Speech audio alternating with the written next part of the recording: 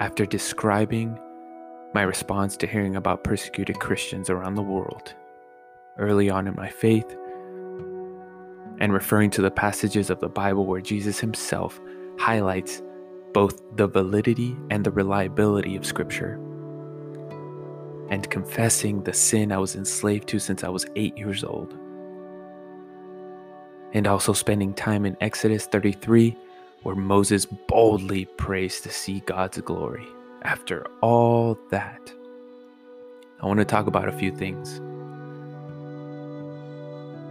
This is no particular order, but I witnessed people tear each other apart over non-salvation issues like wearing a mask, keeping your church open, getting vaccinated, addressing Black Lives Matter from the pulpit, and so on and so forth, and it absolutely broke my heart. I completed my first year of seminary, arguably the hardest year of school in my life. I also married a virgin. Yeah.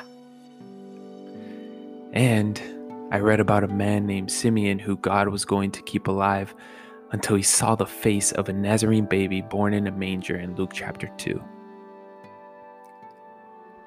I'm not an expert. I'm not a professor. I'm not an esteemed theologian with more degrees than a thermometer hanging on the walls of my office. I am a 25-year-old sinner who was radically saved almost 7 years ago by God's miraculous grace. Born and raised in Oxnard, walking in the newness of life provided by the death and resurrection of the Jewish king. Up out of the ashes of pride, lying, cheating, stealing, drunkenness, and the venomous masculinity I learned from friends, family, music, and culture. I'm a husband now. Welcome to the big leagues, Mr. Ramirez. So these are my thoughts. Season 2. And Jesus is so good, dude. So don't knock it. Don't knock it till you know.